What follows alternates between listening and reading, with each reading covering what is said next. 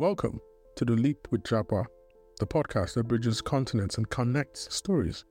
Join us as we dive into the vibrant world of international education, explore diverse cultures, and share the extraordinary journeys of students far from home. Whether you're dreaming of studying abroad or already embarking on this adventure through other means, Leap with Japa is your companion in navigating the exciting, challenging, and transformative world of global education. Let's leap into today's episode.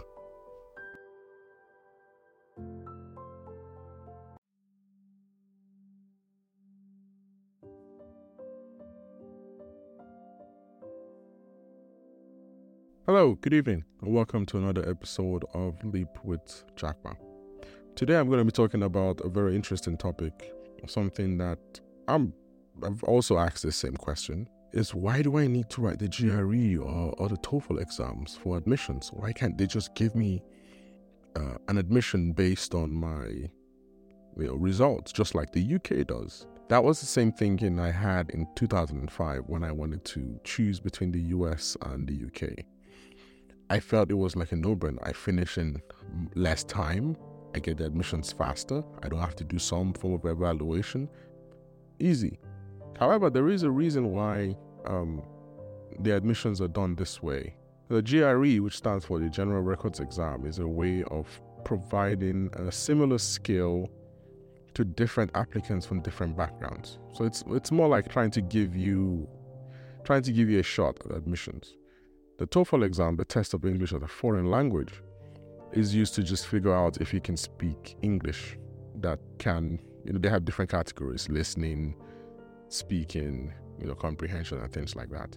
The reason why this topic is important is because a lot of people do not make this leap to US education because they feel it's a hindrance. Why should I do these exams? And one of the things that I typically find out is it's because of the amount of time it takes to prepare for these exams. So that's the US graduate program in general uses this as a way of filtering. So different people have gone to different schools in different places. The exam is like a central way of making sure that your skill set is a good skill set. However, there's one thing that most people do not understand about these exams. If you can be very, very smart and still flunk the GRE exams, because it's not a test of your intelligence. Like every other exam, you have to build skills to pass the exam. There is a lot of work that goes into that. So for me, for example, when I decided to study in the US, I had to study for the GRE. So I took the GRE and the TOEFL. And the reason why I did that was I did not want to leave any stones untouched or unturned. I think that's how it goes. Another reason is an insight from understanding how sometimes the visa officers can view you. A bona fide student would do everything in his power to make sure he does the very best to get the best of education. So they sometimes, I don't know, currently, it's been a while, but they sometimes view you writing the GRE and the TOEFL as a good indicator that you probably are a serious student. So that's one of the reasons why you should take it. It shows that you're a bona fide student to some extent. I'm going to still give some more insights. Another reason why the GRE is important is they use it as a basis to give scholarships sometimes. So if they have a situation where they have similar students, similar backgrounds, similar GPAs, a GRE might be a deal breaker. So they go, oh, okay, this person did well than this person. We'll give this person a scholarship, or we'll give this person a coveted space in this research group. But there's another reason why the TOEFL is important, and I found this out in my own experience. If you're applying for teaching assistantships or graduate assistantships, and it is very possible some of your tasks would involve you teaching a class. So, you're coming into the US, you're going to teach a class, or you're going to have to interact with students. You'd have to understand what they're doing. TOEFL kind of separates you out from, say, international students from, say, China or India, because what you've done is that you've proven that you can speak English at a level that has been assessed by a third party. And you'll most likely probably be given that role because you have a GRE exam to back it up. So most Nigerians will tell me, but I went to a school that taught in English. Yes, they also know you went to a school that taught in English. You've been emailing them in English. However, how do you want to prove to them that your English is at a level where you can interact with students at a university setting? Which is why most of the scenarios they give you in the TOEFL exam is based around communication with students, with professors. That's typically how it works. So that is one reason why you should do it. So the GRE, because it's used as a filter, the TOEFL, because it is used extensively for figuring out who they're going to give an assistantship to if it involves you interacting with students. So for me, when I did the GRE, I took it twice. I scored 152 over 170 on both sections at both times. So it's a strong indication that that is where my skill set lies.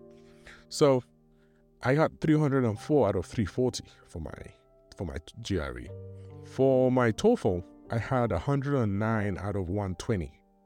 So it was very pivotal for me that the TOEFL was that high because I needed it. It helped me to get my assistantship to teach, because in my master's program, I eventually had to teach a class. I taught undergrad computer programming class. To prepare for the GRE, I think one of the reasons why people do not like the GRE is the amount of time it takes to prepare for it. And to take one practice test is 3 hours. And it was a lot of time. I took practice tests for Magoosh. It's a website called Magoosh. That's where I took my exam. And you always have to practice. Practice, practice, practice, practice is always the motto. Don't stop practicing. The GRE is valid for 5 years, and the TOEFL is valid for 2 years. One of the important aspects of this episode that I want to highlight is the GRE was very instrumental when I did eventually apply for a PhD program. The PhD required a GRE, and because it was valid for 5 years, so what happened was I came in for a 2-year program. I completed the 2-year program, and then I worked for 3 years and I applied for a PhD. So before the expiration of the GRE, I was able to use the same GRE for my PhD application. So one of the advantages of doing a GRE is, say for example, you intend on continuing to a PhD. It is very probable that you will need a GRE and you might not need to write it again for your PhD program. If that's the way you're doing it. For TOEFL, you might not need TOEFL again because you already gone through a master's program, so the school might not require it. So that's one advantage. I broke mine into two. I did the master's first, worked, then went back for a PhD and used the same GRE for that. So one of the questions, maybe we should come down to now answering the questions of, do I write it or do I not write it? So one of the advantages is that a good score can strengthen your application. It is just one of the points of your application. So there are different, a holistic application would have different sections. A GRE can be, a high GRE score can strengthen your application. Also, sometimes for some programs, a GRE score could be the make or break.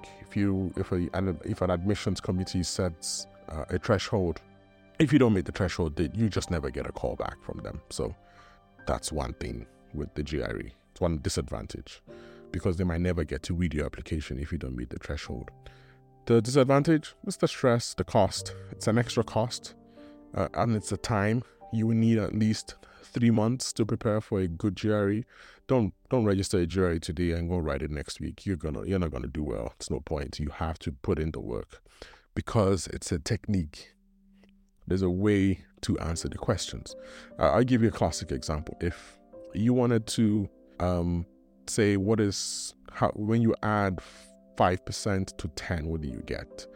Some people would say, every classic example, you want to know what 5% appreciation of 200 is. Some people would go, okay, 5% of 200, you would have to calculate, 5 divided by 100 times 200. You have to get the value of that, and then you have to add it to that. One of the techniques of that is that 5%, if you're going to do any increment of 5%, is just multiply the number by 1.05. So 5% increase of 200 will be 1.05 times 200, for example. And that's your answer. You don't need to start figuring out, what do I need to do? What do I multiply here? What do I add here? So it's a technique. I hope I didn't confuse you with my example. But what I'm trying to say is that you have to come up with these techniques. You have to be able to look at data quickly. You can't think, you can. You definitely should think about a problem, but you can't overthink a problem. Once you're overthinking a problem in a GRE question, math question, you've probably lost time and you probably wouldn't get the answer, because that's not what they're testing. So that's the amount of time. Alternatives to the application might be to strengthen, if you have a low GRE score, is to strengthen it with personal statements and work experience. That helped for my PhD. I applied with a 304 out of 340 GRE score, but I had work experience. I had good personal statements that really helped me to buttress my application, which was good. So I got into the PhD program, but that's another episode for another day to discuss my PhD progress so far. It's been fun. It's been up and down, but I'll get to it in another episode. So that's one reason. However, in recent times, I said this was going to be to GRE or not to GRE. In recent times, when COVID hit, so everything my master's was pre-COVID. When I did my application for PhD was pre-COVID. So all this information I gave you up to now is pre-COVID. However, when COVID hit, people couldn't go write GRE exams. Centers were closed. There was a virus. People couldn't just go out and say, hey, I want to register for a GRE. I mean, schools still needed to get admissions. So there's been in recent times a soft peddling on the GRE requirement. So there's been lots of schools that have said it's optional. Some would ask you that, you can take the GRE after your program. I know people that took their GRE after their master's program before they got their certificates. So that's the current situation. So my advice, do the GRE if you can. Even if the school says it's optional. It's a good test-taking technique. It gives you some leg up in some certain things that you might not know would be considered when you're applying. It also can be a make or break. It can be used as a make or break tool to get you to the finish line in case admissions is trying to make a decision on your application. For the TOEFL, I would strongly advise that you write it because it is extensively used to determine research assistants and teaching assistants rather, when they want to teach students. They want to know that you can speak and do well in English, in an English setting, because you're going to be dealing with undergrads. They don't want someone that cannot speak English properly. A TOEFL kind of validates that, this person will probably do well. So assistantships is what is, a lot of grad programs have them, and they need international students to do this training. So you are in a good position if you have a very good TOEFL score. So what else am I missing? So that's pretty much what I wanted to cover. Make sure that you take time in preparing for your GRE and your TOEFL to know that admissions really do consider them. And in summary, what we've pretty much gone through right now is, do I take the GRE and the TOEFL? I've told you why the GRE and TOEFL are important. I've told you that there's been a pre-COVID, post-COVID kind of scenario recently where some schools have said, well, it's optional, don't take it. I've also outlined the advantages of taking the TOEFL and the GRE.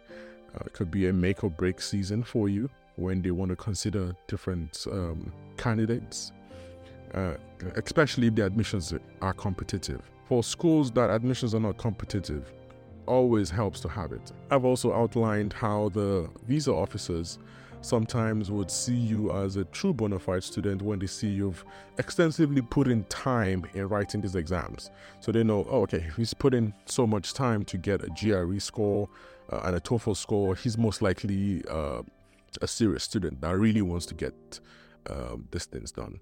Well, I hope this has been very helpful for you.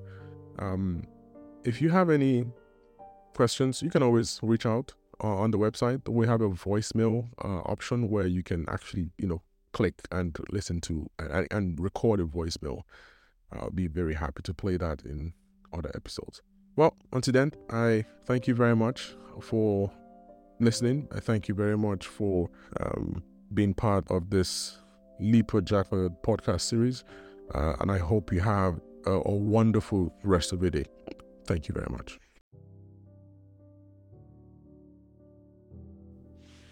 Thank you for tuning into this episode of Leap with Japa. I hope it brought you valuable insights and stories that resonate with your journey. If you have any thoughts to share, questions, or want to send a voice note with your feedback, please visit our website at leapwithjapa.io. You will find a contact from there. I would love to hear from you and feature your voice in a future episode. Don't forget to subscribe to the podcast on your favorite platform, some of which are Apple Podcasts, Spotify, iHeartRadio, or Player FM. Your subscriptions and reviews help us grow and reach more listeners, and I truly appreciate each one of them. Also, check out our merch store on leapwithjapa.io website for some cool t-shirts and hoodies. Perfect for showing your support for the show.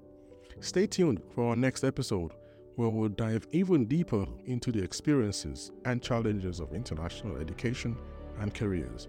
Until then, keep leaping forward, and thanks again for being part of the Leap with Japa community.